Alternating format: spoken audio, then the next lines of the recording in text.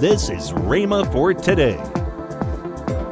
But I want you to know, my brother, sister, that the Holy Ghost, sent down by Jesus from God the Father, came from heaven into your spirit and into my spirit, and common sense teaches us that He has made us a master. Praise God, because He said in 1 John 4:4, greater is He that's in you than he that's in the world. Welcome to Rhema for today. Kenneth E. Hagin continues his teaching, The Believer's Authority, next on Rhema for Today Radio. Also, later in today's program, I'll tell you about this month's special radio offer. Right now, let's join Brother Hagin for today's message. And when He sent the angels, the angelic choir to sing, and the angels to announce the birth of the Lord Jesus Christ, they came with the message, fear not, I bring you good tidings of great joy. Praise God.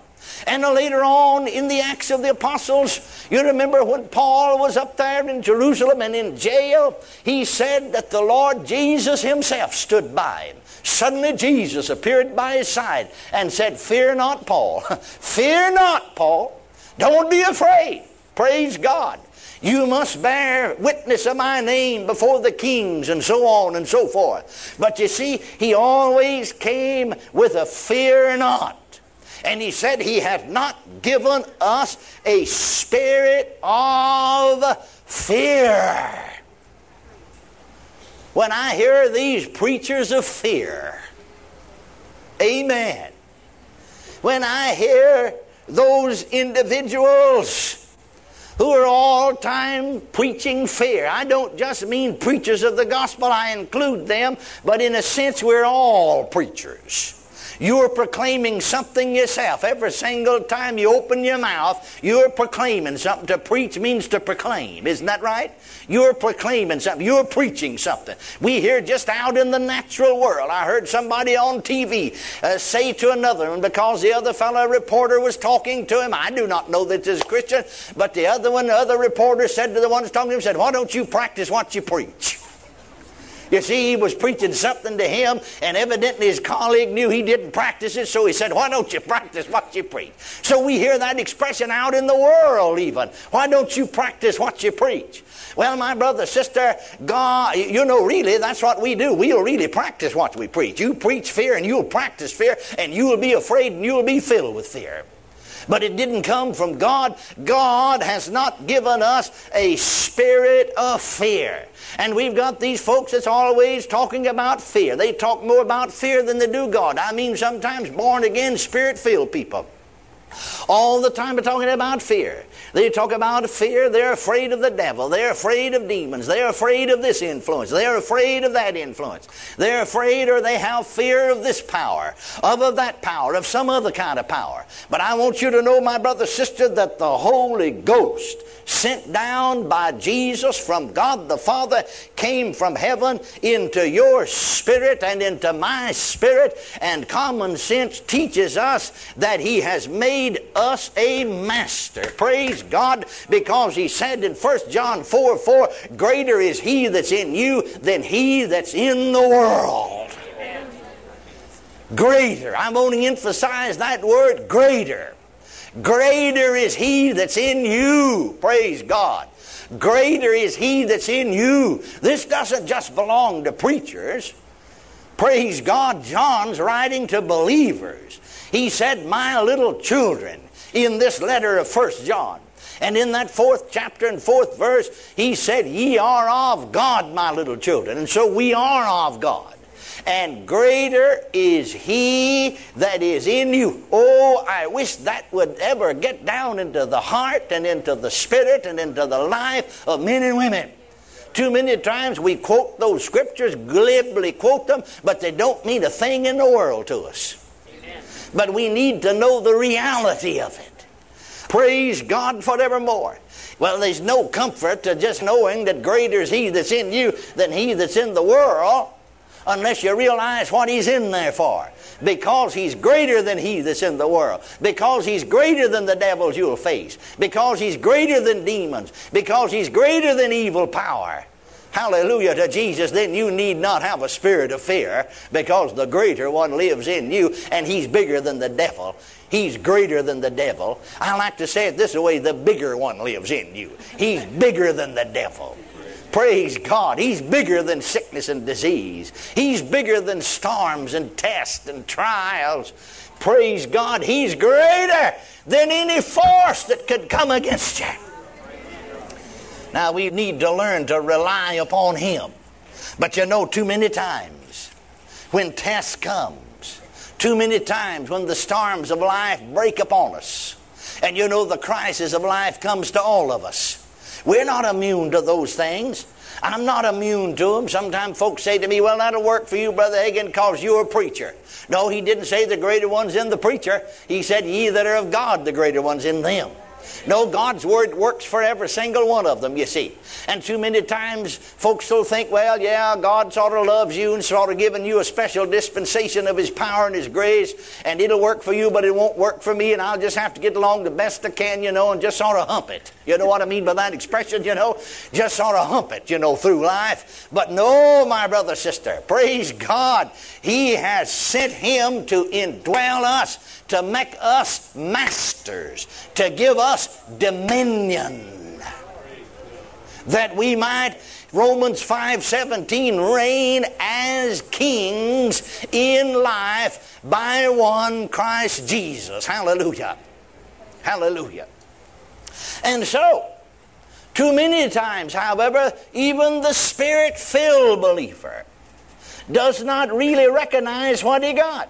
He thought he had an experience with God. No, he didn't get an experience with God.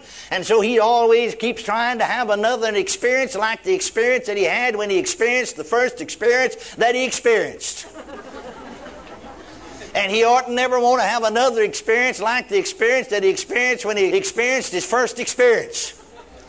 Should never do that anyway. He ought to walk on in the light of the Word of God. Blessed be God.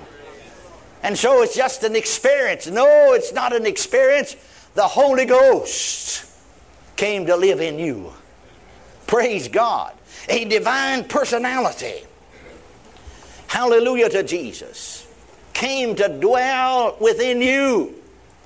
Hallelujah. I'm going to talk a little bit more about that. Look briefly again at 1 John 4:4 and then turn to Luke 10:19.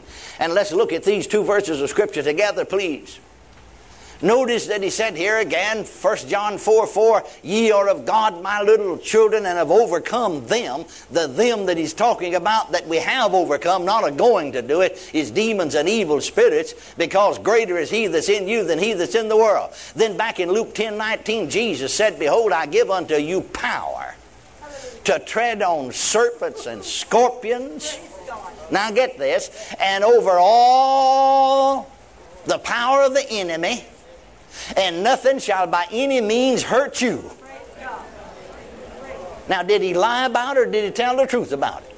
Well, first of all, somebody said, yeah, but now, Brother Hagin, Jesus didn't say that to us, the church. He was talking to those other 70 disciples that he sent out there, and when he said that to them, I know he was talking to them, but I want to ask you a question. How much of the power of the devil, since Jesus died and rose from the devil and defeated him, how much of the power of the devil do we have authority over now? As much as they had? If we don't, then the death of Jesus was in vain. And there's no need for him to die.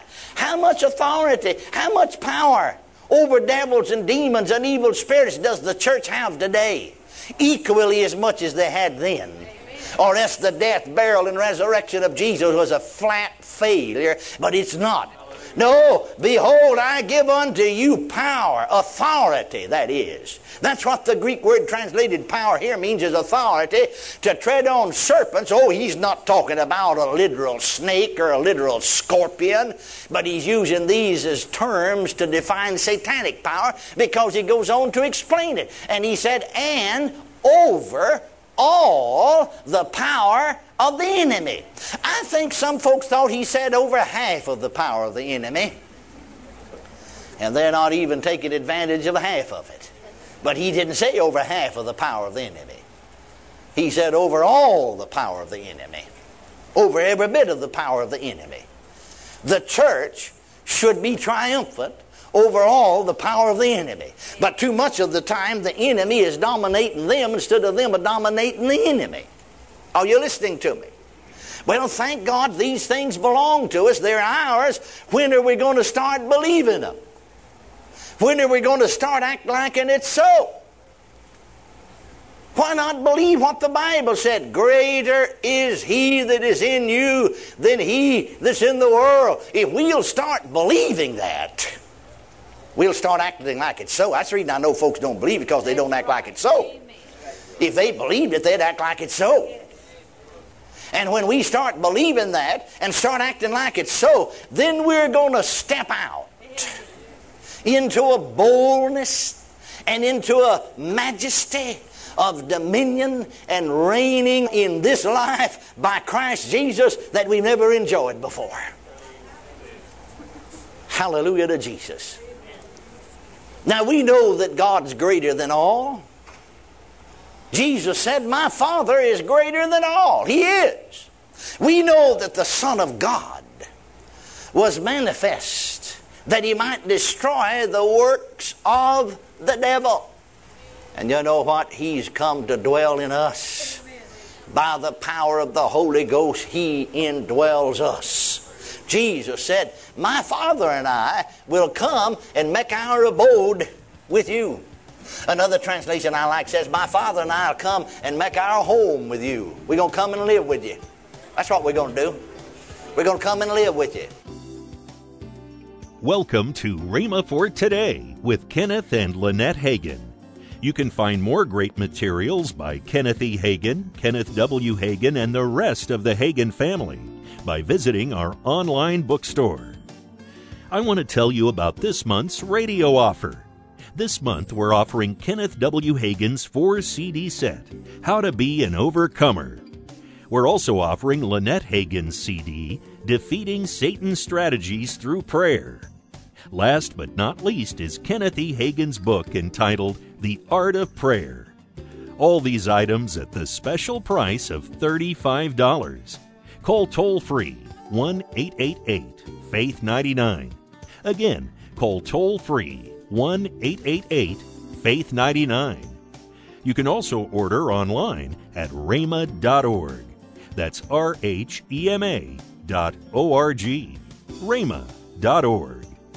Or if you prefer to write to Kenneth Hagin Ministries, our address is P.O. Box 50126, Tulsa, Oklahoma 74150.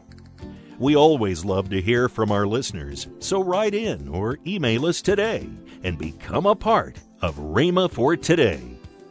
Right now, let's join Kenneth and Lynette Hagin.